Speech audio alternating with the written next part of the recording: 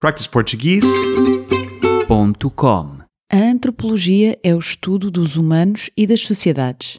Mas se não quiserem tirar um curso universitário, há uma forma mais barata de ficar a conhecer outras culturas.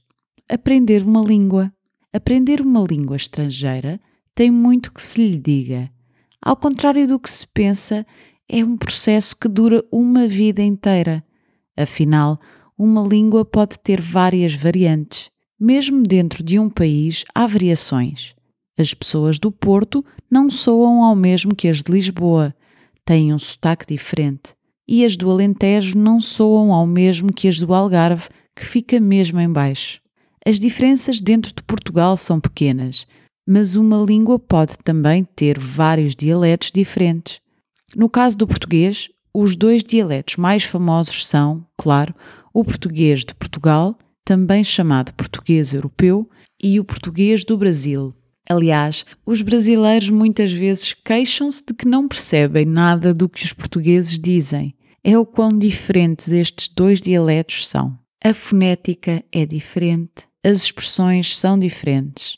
Por vezes, até palavras simples têm significados completamente diferentes.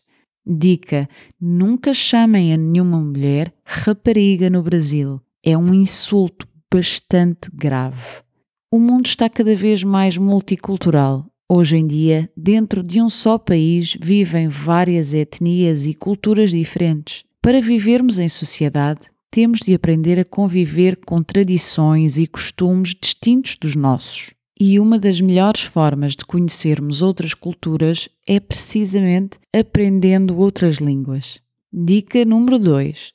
A melhor forma de aprender outra língua é através da literatura. Leiam um livro do Saramago do início ao fim, a ver se o vosso português não melhora. Por isso, força! Continuem a estudar e a certa altura vão dar por vocês a pensar em duas línguas. Aí saberão que são verdadeiramente bilíngues.